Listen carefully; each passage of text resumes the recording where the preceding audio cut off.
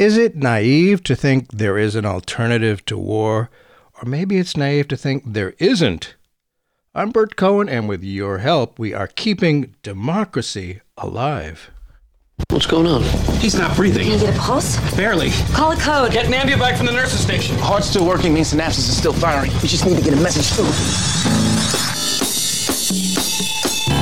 Prosperity for the few. The rights of U.S. corporations to extract from the land of Central America and exploit the people of Central America. What we've really seen is a financial sector that's gotten out of hand. There's a huge gap between public opinion and public policy. People don't feel that they can do very much. I speak tonight for the dignity of man.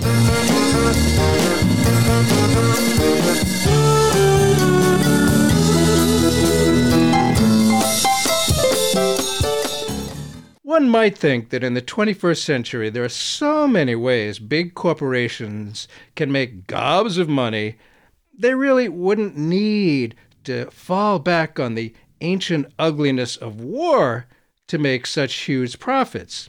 After all, here we are well into this century. One might think there really would be better ways of making foreign policy than thrusting lead into the flesh of other people. Yet, here we are with a surprisingly intense war, almost exclusively against civilians in Ukraine, in which one would hope that the old Cold War of the 50s belligerents against each other yet again were not happening.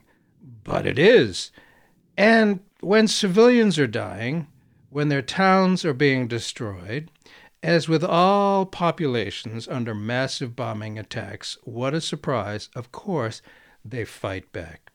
See England in the Second World War, Vietnam and America's war there, for some obvious examples where such brutal attacks from the air fail. As with those nations, Ukrainians are never going to prefer a peace if it means making them subjects of Putin's imperial Russia. So really, how did we get here yet again? In a new essay, our returning guest, Lawrence Wittner, asks, is there really no alternative to this primitive and immensely destructive behavior? Though it has escaped us again and again, the answer is yes. His essay is entitled, There is an Alternative to War. But if it's been tried so many times and failed, why would anyone think that it could actually happen, that there would be an alternative to war, and that could actually happen? Lawrence Wittner is professor of history emeritus at SUNY Albany and the author of Confronting the Bomb, put out by Stanford University Press. Thank you for being back with us, Professor Wittner. Really appreciate it.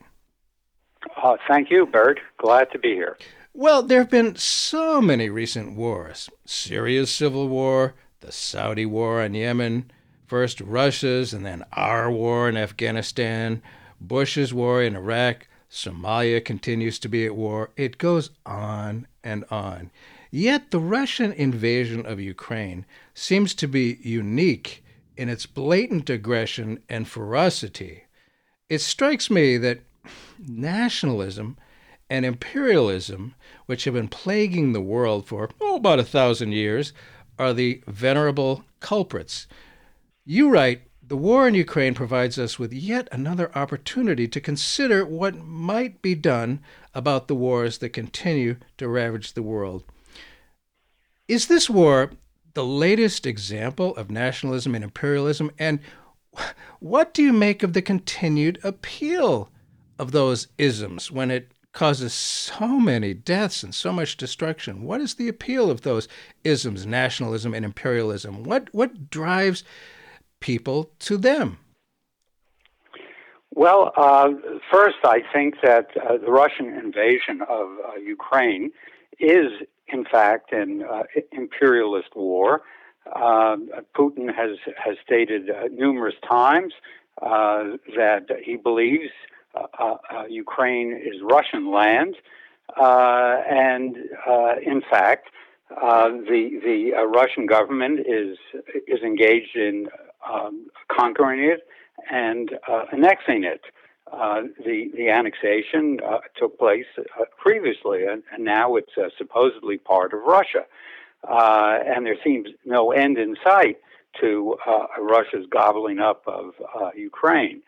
So yes, I think the war is the same old stuff as in the past. It's an imperial war by a major power. Why does this sort of thing happen?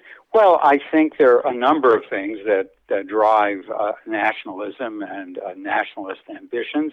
For one thing, there's a sense of superiority to other people, a fear of other people.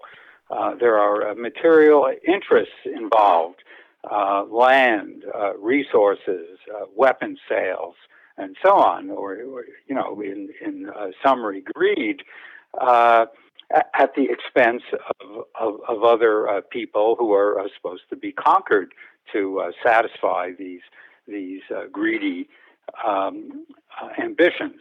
And also, and I don't think we should forget this, there's a lack of restraint to carrying out one's prejudices and greed on the world scene.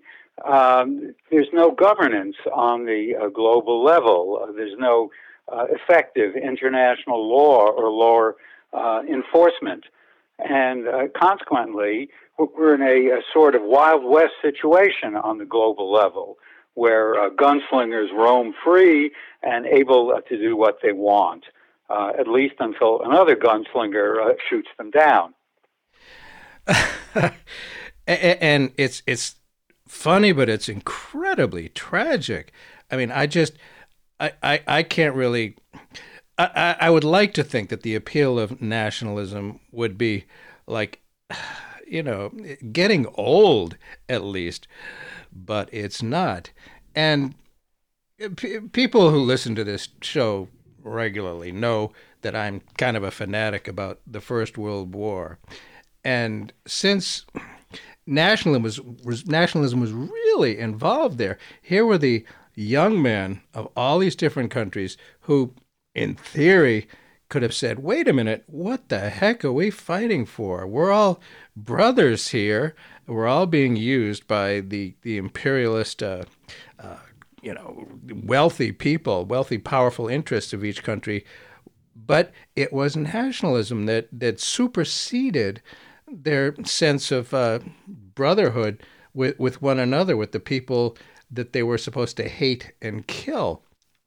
And since it was kind of inevitable, the First World War, in a sense, after the Franco-Prussian War of 1871, the French had a quite logical fear of Prussia and a united Germany. There was little question that the French would strike back at Germany after that war. It was just a question of time. Kaiser Wilhelm was terribly jealous of the strength of the British Navy. Serbia wanted independence from the Austro-Hungarian Empire. Then, after the horrible outcome of the Versailles punishment of Germany alone, there was a dream of a League of Nations. Its hoped-for intention was, as you said, quote, to consider what might be done about the wars that continue to ravage the world, end of your quote. What were the factors back then which might still be with us blocking such a clearly useful international body?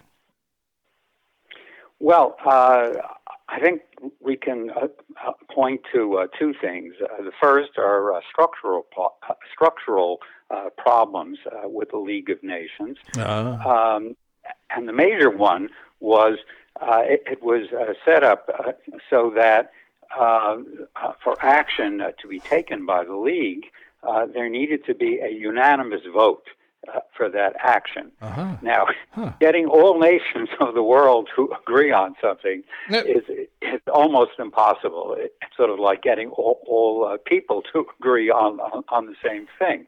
And therefore, the League was handicapped by this structural flaw.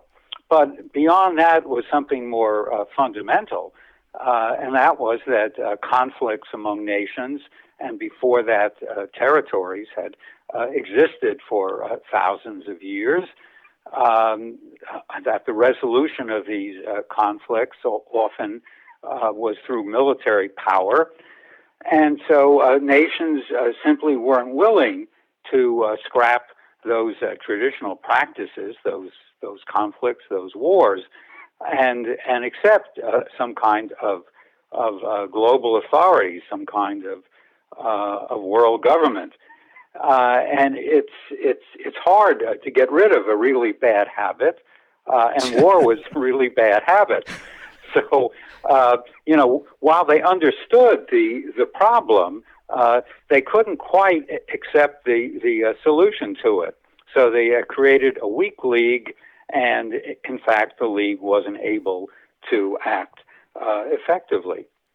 Well, the idea of a world government, my sense is, and I may be wrong, that the League of Nations was not intended to be a world government, but merely a body to prevent wars and to have the various nations talk to each other. But today, at least in America, well, and in Europe too, there's a burgeoning right-wing nationalism. It's tremendously appealing, and I wonder about the appeal of nationalism back then and today. Why, even though there've been all these horrible wars, the idea of working together in a League of Nations or in a United Nations just doesn't happen. And clearly, after the Second World War, which was even more destructive than the first phase of that war, it was the same war, the United Nations was created to be the international body that would do what your new essay calls for. And there was a lot of hope, I can't help but think, when it was created, that after the just unbelievable horror of the Second World War, that there would be a lot of enthusiasm for a United Nations. And we're going to talk about the various aspects of the goals of the United Nations. But tell us, please, and the United Nations, one would think would fit in nicely to what you're calling about, developing alternatives to war. So what have been some of its successes and failures, the United Nations? Tell us about that, please.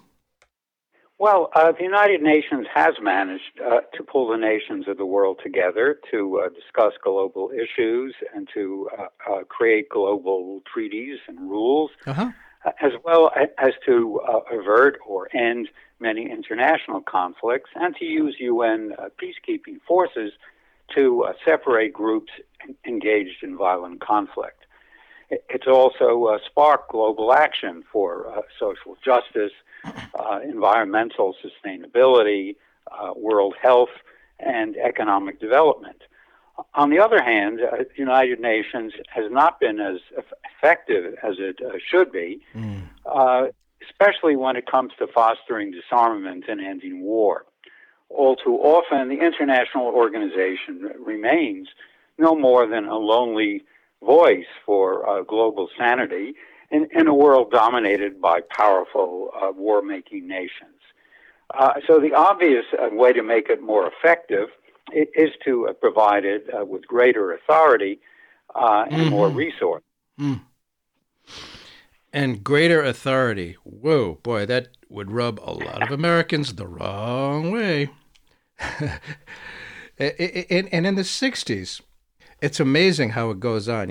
I remember in the 60s when the John Birch Society was considered really far to the right. Well, I think the Republican Party of today, the Trumpist Party, has left that appellation of them as a right wing way out there because they're more to the right. And in the 60s, one used to see bumper stickers which said, U.S. out of the UN, UN out of the U.S. Maybe you're not old enough to remember that, but I do. I get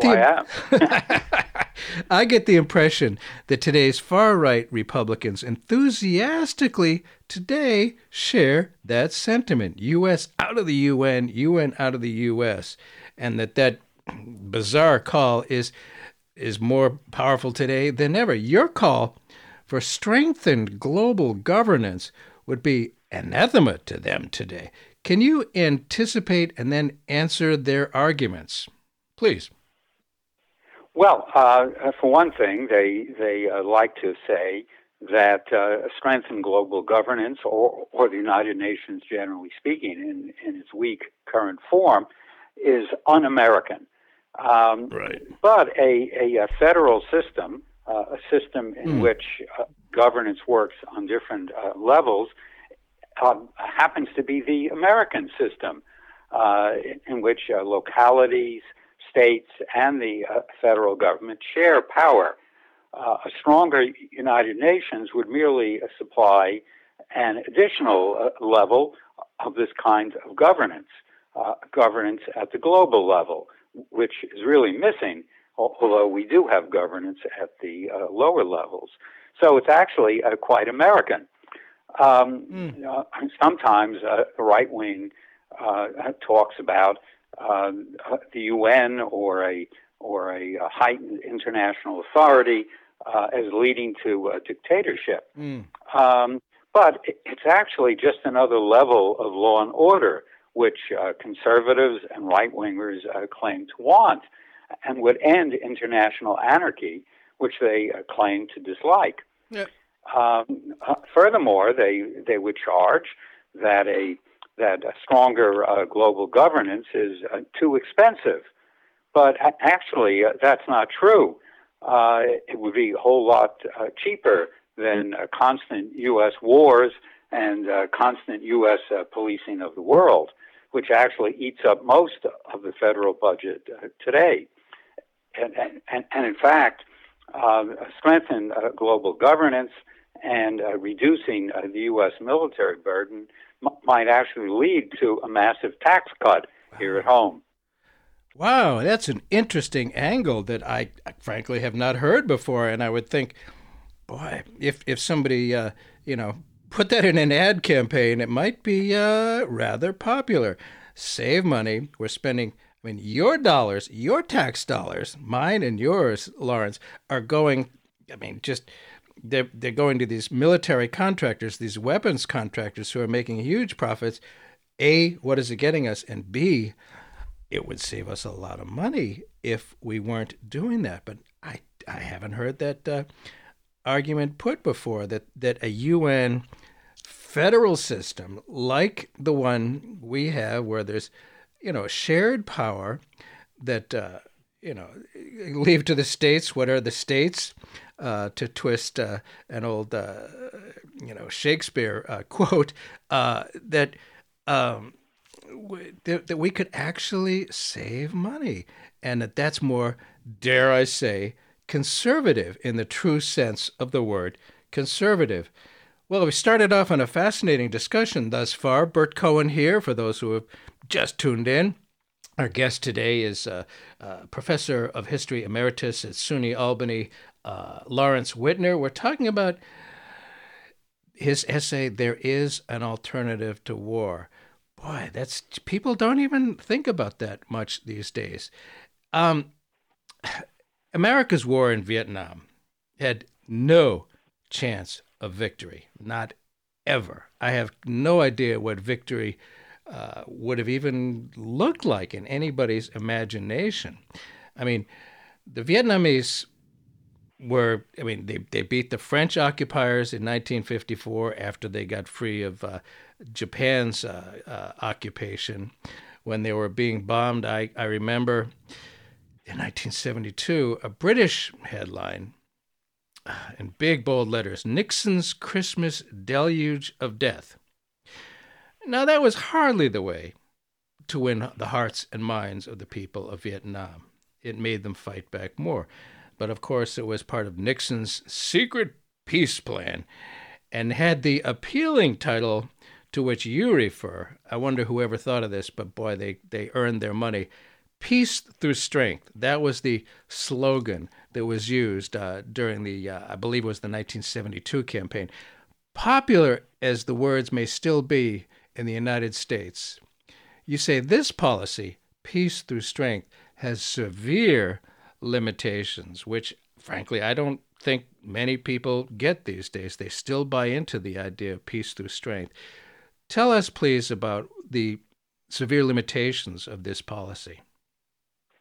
Sure. Well, actually, the term peace through strength was used for hundreds of years. Really? And it basically meant that peace is based on building up a nation's military strength. But the problem is that a military buildup by one nation is perceived by other nations as a danger to their security. Consequently, they usually respond to the perceived threat by strengthening their own armed forces and forming military alliances. In this situation, an escalating atmosphere of fear develops, which often leads to war, arms races, and then war. So if, in fact, if military strength brought peace, war would not have raged over the centuries, or for that matter, be raging today. And yet somehow people believe it. It's got some appeal to it. If you think, well, my country doesn't have a lot of strength. It doesn't have much military, and the other guys are much, much stronger militarily than we are. And the U.S. was hugely more militarily strong than Vietnam.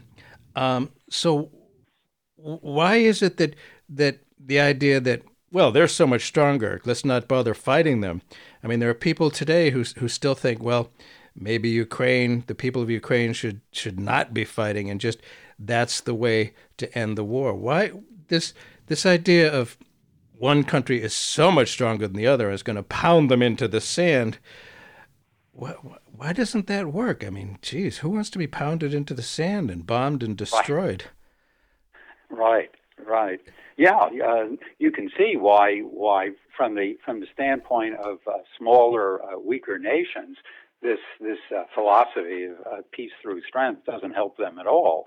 So they've, in fact, often led campaigns to restrain the major military powers. And indeed, that's a key reason for NATO expansion into Eastern Europe. There are all these small countries, Latvia, Lithuania, Estonia, Czechoslovakia, and so on, that wanted a reassurance against these overweening powers like Russia, for example. So again, it didn't lead to peace at all. Yeah, and quite frankly, I think one can see that Russia, they know their history a little bit, and they've been invaded from the West again and again and again. And the idea of a stronger NATO, of Ukraine being involved in NATO, I could understand might feel like a threat to them. But of course, yes, they feel that too. They do, and yet, of course, they're terribly destructive. Just war basically against civilians. It does go a little bit overboard, I think. Maybe there could have been negotiations early on, but one could see that Russia could say, hey, an expanded NATO is a threat to us. But maybe there were other ways. I wonder, my memory is not all that great, and I haven't paid that much attention to the UN, but did Russia at all, to your knowledge, say, hey, we don't want an expanded NATO? Did they go to the UN, for example? They never really did, or sought assistance. The government there complained for a time about NATO expansion. I'm sure it was very unpopular with the Russian leadership. But I don't actually think that was the major reason for the Russian invasion.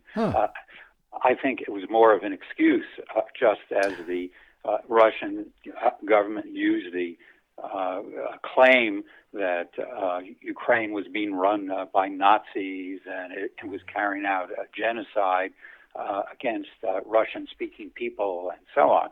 So I think that the fundamental cause of the Russian invasion was this sense that Russia should be restoring its greatness, and to do that, it needed to control and annex Ukraine and other regions that have been split off from the Soviet Union, and before that from the Tsarist empires of the past. Oh, my. And nostalgia. I did a show, a few weeks ago about nostalgia being a motivating factor to wars, a great restore Russia's greatness. Please, can we just, it's great for their military, I suppose, and the military has tremendous power, political power, not just in Russia, but in a lot of countries around the world. And has been demonstrated again and again, as you put it, governments are not entirely wrong about their perception of danger. For nations with great military power really do bully and invade weaker countries. End of your quote. The so-called great powers, a concept that's been around for a long time, unfortunately, the so-called great powers have exhibited this behavior. Of course, we know the U.S. and the U.K. and the old Soviet Union are the great powers.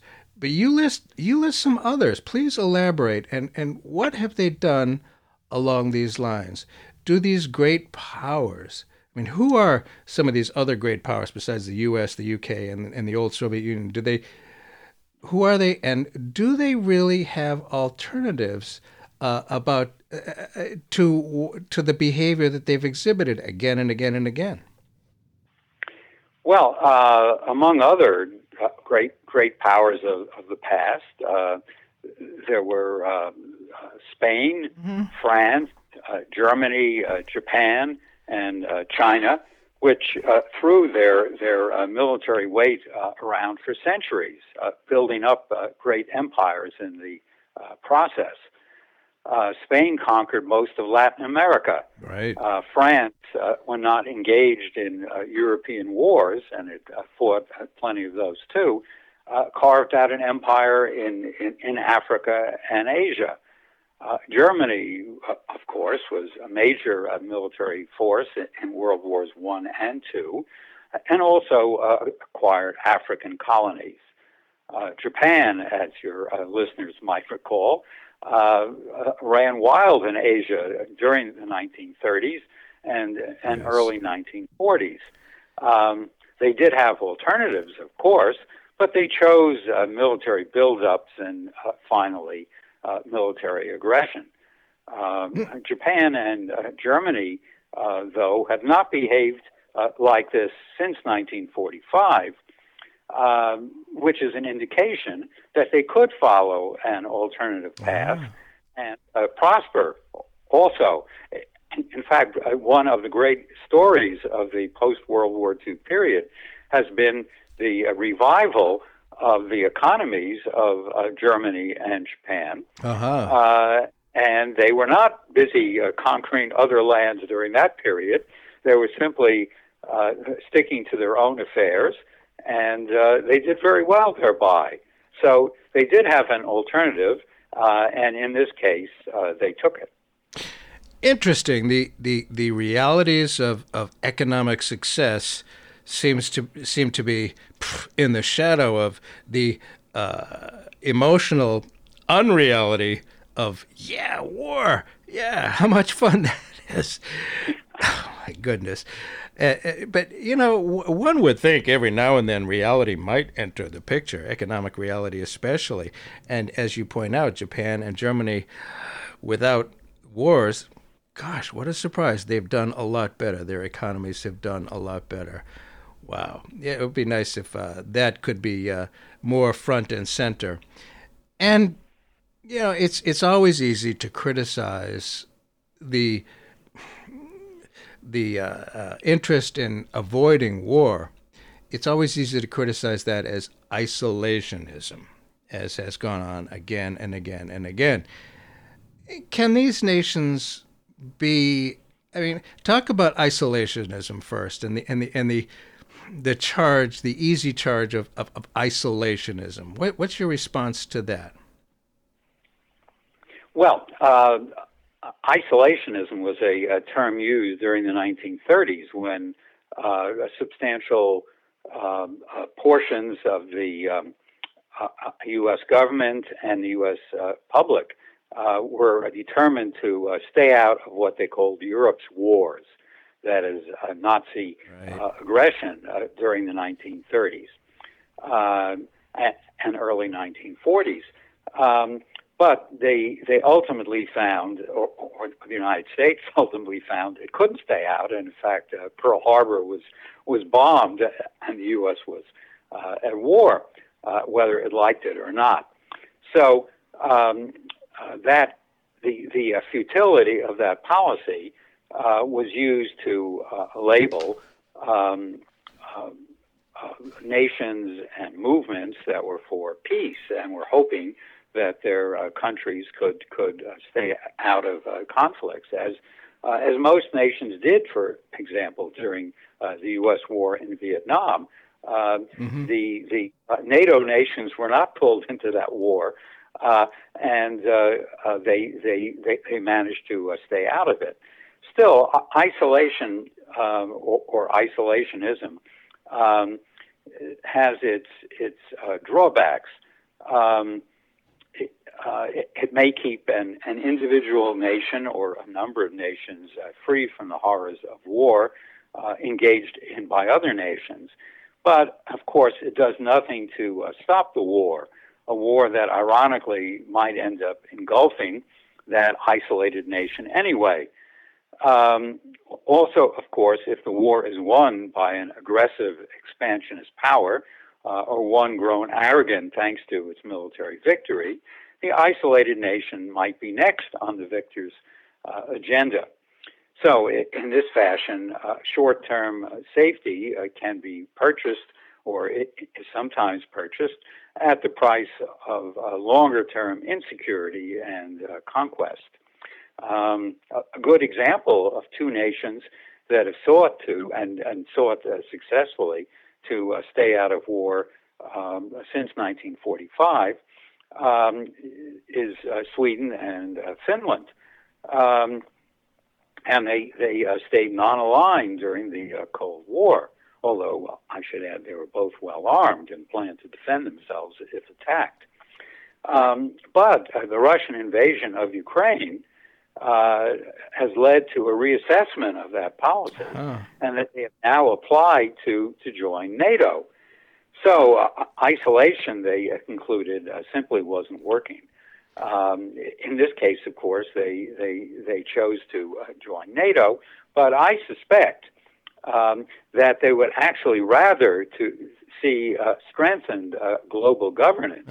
That would be their ideal. And in fact, they've been two nations in recent decades that have supported UN actions, from disarmament treaties to attempts to end wars.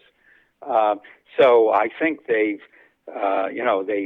actually support both. Their near-term solution to what they now view as the Russian menace is to join NATO, but longer term, they really love to see a strengthened United Nations. Yeah, there's the ideal hope for, and then there's the current reality. That's and they're no dummies. These Scandinavian nations, they've been through a lot. I mean, heck, Norway was occupied by the Nazis, and yes, right, and after the Second World War, realizing that their neutrality availed them nothing, since they were conquered anyway by the Nazis, they joined NATO. Interesting. So much more to talk about. If you just tuned in, dear listener, Bert Cohen here. The show is Keeping Democracy Alive.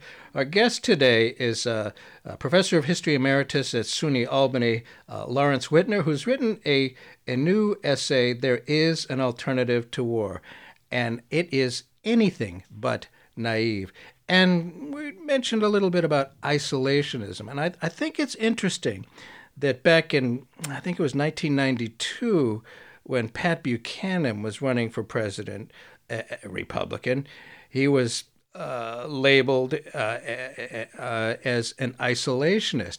And now we have a few other Republican senators on the right who are also can be accused of being isolationists. There's Rand Paul, for example. Mike Lee from Utah has spoken against continuing for the U.S. To support Ukraine. What about these Republicans on the right? I mean, it seems, in a way, kind of, dare I say, respectable and not entirely crazy for these right-leaning Republicans to be concerned about the continued dominance of the U.S. War making military machine contractors in U.S. foreign policy. What about these right-wing Republicans who can be called isolationists? Well, all right. Let me go back to the 1930s for the minute. Sure. During the 1930s, isolationism had its own strategy for national defense, and that was to support a strong military. It's the goal stated isolationist groups like the American Legion was the strategy was keep out, keep ready. So they didn't want to fight Europe's wars, as they said, that is, restrain the Nazis through intervention or supporting beleaguered Britain and so on. But they wanted the United States to be ready to fight wars on its own. So that's what they meant by isolationism. And the current Republican critics of U.S. Backing for Ukraine are all strong supporters of a bigger U.S. military budget. They just don't want to support Ukraine. They say, who cares about Ukraine? Sure. After all, the real goal here is U.S. Military power, and we can defend ourselves. We don't have to be involved in the United Nations or involved in collective security. We want to go it alone. And indeed, that's Trump's position too, by and large. When he talked about his America First strategy, that is, he didn't want to be involved in supporting other countries. He wanted Americans to rally around the American flag and around strictly American interests and build up the U.S. military and nuclear weapons forces. So it really cannot be said that these right-wing Republicans who are against U.S. support for Ukraine are actively supporting alternatives to war. That would be... No, not at all. Not at all. They just wanted it to be an exclusively a U.S. war for U.S. national interests and to hell with other nations. Yeah, that makes sense. Well, the UN, the United Nations, has a lot of problems. As you know, perhaps the biggest one is the Security Council. African nations have been most vocal about the need for reform of the Security Council. And even Joe Biden spoke recently about the need for reform of this powerful, very exclusive, small body within the United Nations, the Security Council. What are the problems with the Security Council, and what would you suggest as corrective actions? I mean, it's, it was created a long time ago. Who's on the Security Council? What should be done with that? What are the problems? What are some of the corrective actions you would suggest? Well, in the UN Security Council, any one of its 5 permanent members, which are the United States, Russia, China, Britain, and France, can veto UN action for peace. And this is often what they do, enabling Russia, for example, to block Security Council action to end its invasion of Ukraine. It would make sense, I believe, to scrap the veto or change permanent members or develop a rotating membership or simply abolish the Security Council and turn over action for peace to the UN General Assembly, an entity that, unlike the Security Council, represents virtually all nations of the world. Wow.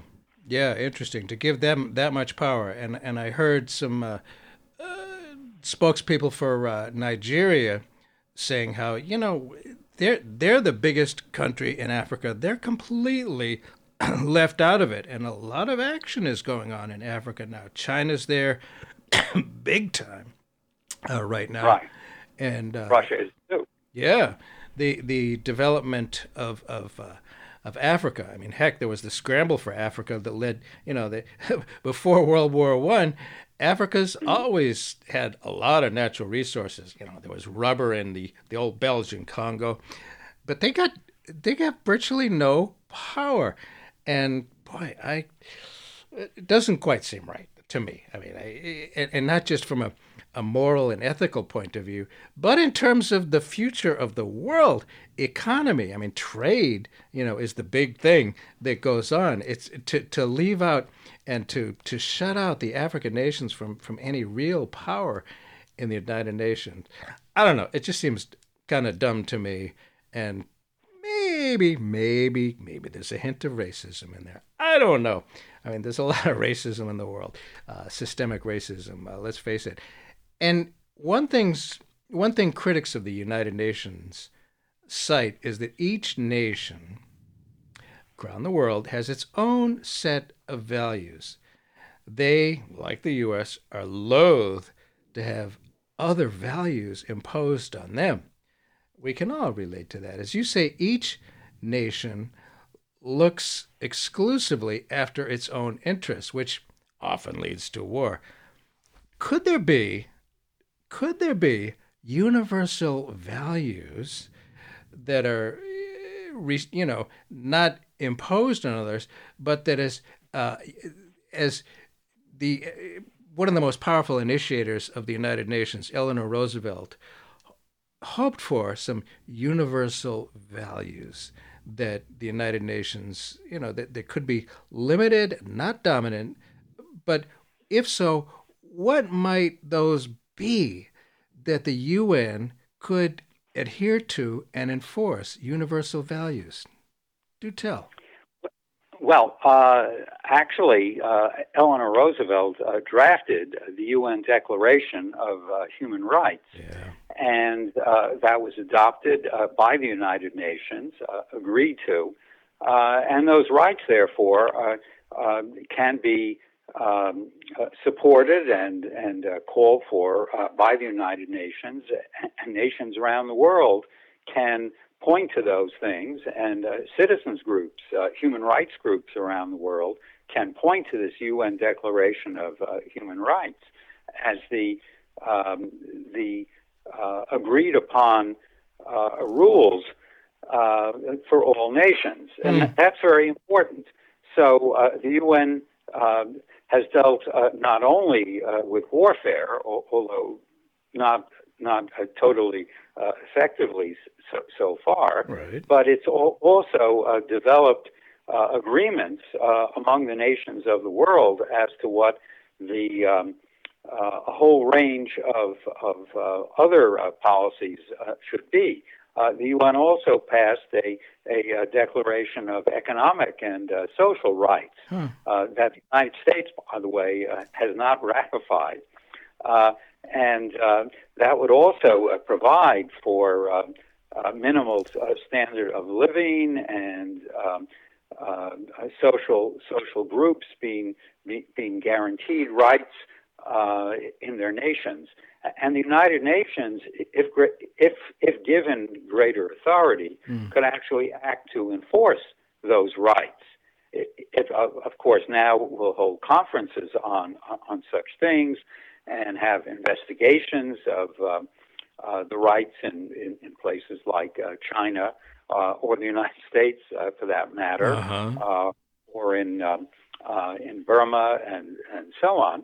But it doesn't have the power to enforce those rights, or at least take action beyond filing reports on what the status of those rights is. And therefore, the UN could be given a greater authority that it now has in enforcing the rules that are set down by the nations of the world. So they would do that through the peacekeepers, perhaps. That we've seen the what is it, the blue helmets or something like that. That I mean, how could they enforce it? I guess the participants in the United Nations, those nations could, at least in theory, all agree that the UN deserves that power to enforce the Declaration of Human Rights and the economic and social rights. But boy, there'd be a lot of resistance to that from the various nations that are, America first, China first, whatever. Oh yeah, absolutely, and that's one more thing that has to be overcome. This notion that right wingers in the United States think it's perfectly appropriate to criticize China's human rights record, and in fact it is. Yeah. But it's also appropriate to have a criticism by the UN of U.S.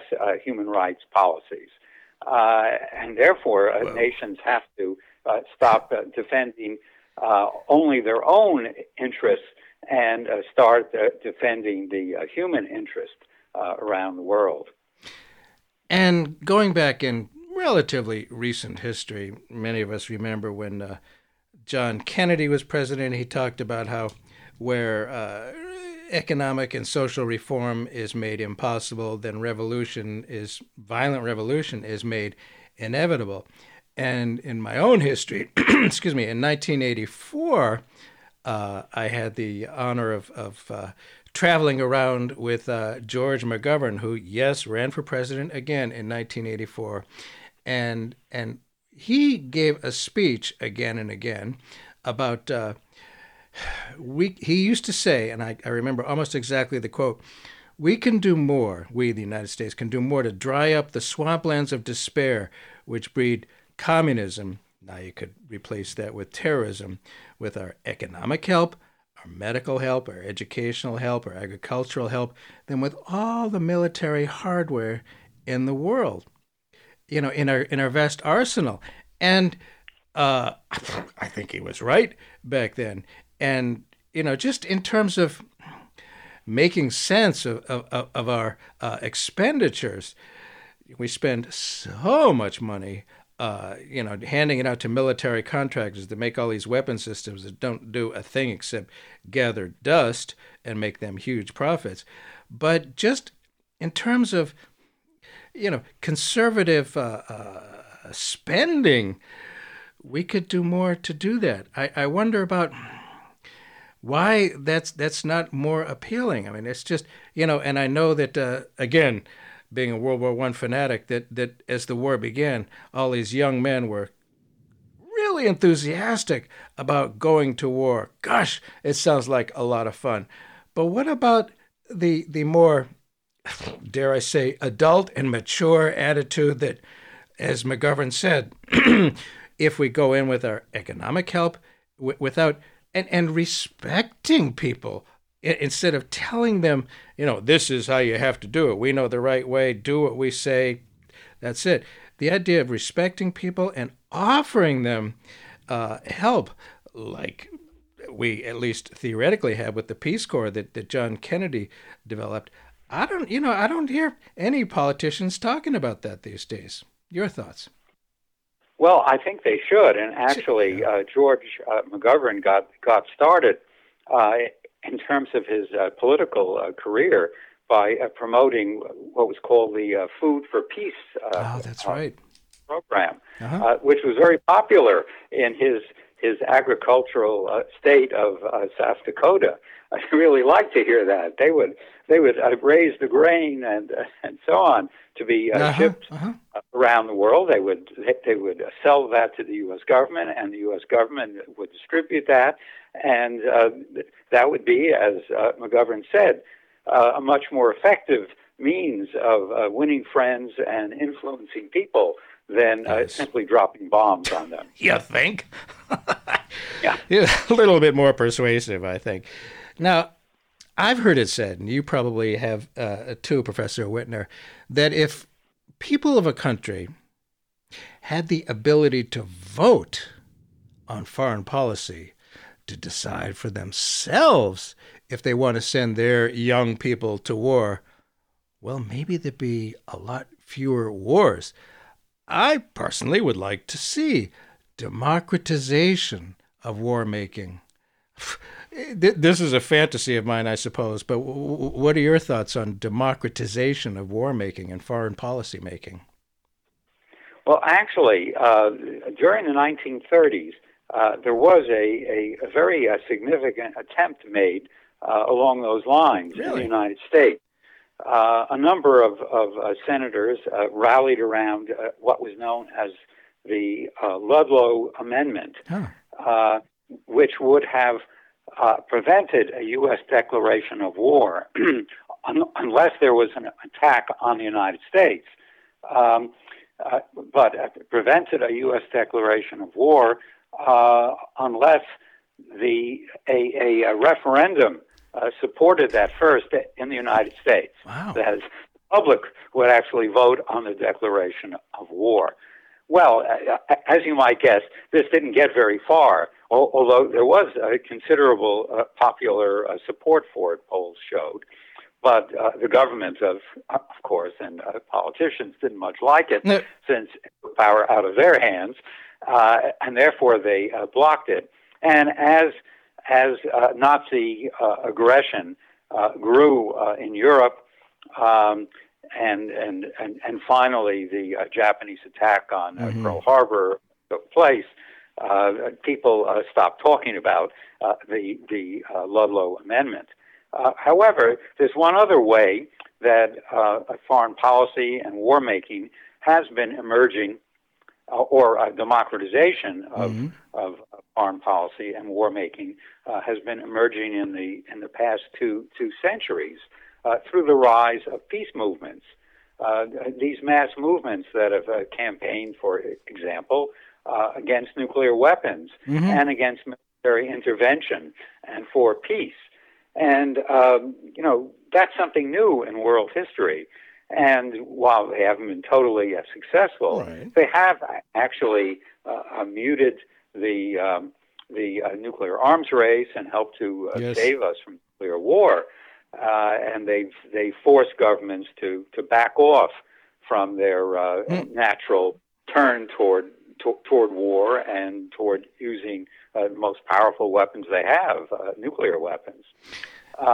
So that's been a form of democratization that I think we shouldn't ignore. And these, frankly, large minorities' opinions have been a proud part of American history. Have they won? No. But they are significant, and as is obvious that, the powers that be would like us peons, just average citizens, to believe, no, we don't have any power. There's nothing we can do. Wrong. We have had an effect, as you say, on the nuclear freeze movement, on getting us out of our war in Vietnam. It has had an effect. We are not without power. And a good friend of mine who's been on the show a few times, Patrick Lawrence, years ago wrote a remarkably important book, in my opinion, called Time No Longer. That book envisions a world after the American century, one in which all nations are respected and considered equal. Pretty radical, I suppose. Might it really be time for nationalism and imperialism to end because its usefulness is clearly no longer there? Does that jibe with your sentiments? Is it completely unrealistic? Is it? I'm thinking it might be part of the arc of history that people like Martin Luther King have talked about, that it's starting to happen anyway. Are there signs that we're moving in that direction despite the fierce resistance of today's reawakened and reinvigorated nationalists? Your thoughts on that? Well, personally, I think that against the backdrop of thousands of years of bloody wars and the ever-present danger of a nuclear holocaust, the time has arrived to dispense with international anarchy and create a governed world. If enough other people think so too, and are willing to work for it, and I think they are or might be in the future, right. We might just get there. So that's my vision and my hope. I think it's hard starting to happen, and just again, we talk about, and you talk about, a strengthened United Nations, which obviously is going to scare a lot of people on the right. But you talk about, quote, a more cohesive in the United Nations, a more cohesive federation of nations, a federation that would deal with international issues while individual nations could deal with their own domestic issues. I think if people could understand that, it might be reasonably saleable. Could you explain that vision? Well, the UN is currently a confederation, much like the weak and ineffective government provided the United States under the Articles of Confederation, the preceding governmental structure of the U.S. Constitution. But the UN could be transformed into a more cohesive, effective federation of nations that would bring the force of law rather than the law of force to relations among nations around the world. So that's what I would mean by a strengthened United Nations, a federation rather than a weak confederation, and it would certainly transform international relations. Boy, it sounds good to me. There's so much opportunity out there that we're not taking. But I very much appreciate you coming back on the show, Professor Whitner. And if people are interested in reading more of your stuff, there is a website, of course, lawrenceswhitner.com. Thank you so much for being with us today and for spelling out this quite realistic vision, I think. Thanks so much, Professor Whitner. Yes, well, thank you, Bert, and thank you for your great program, too. Gosh, thanks. What is it good for? Absolutely. Listen to me. I despise. 'Cause it means destruction of innocent lives. War means tears. 10,000s of mothers die when their sons go to fight and lose their lives. I said war. Good God, y'all. What is it good for? Absolutely. Get sad again. Whoa. Lord. What is it good for? Absolutely nothing. Listen to me. Whoa. It ain't nothing but a heartbreak. Whoa. Friend only to the undertaker. Oh, war is an enemy to all things. If you like that discussion, subscribe. Don't miss a single show. iTunes, Spotify, Stitcher, or at the website keepingdemocracyalive.com.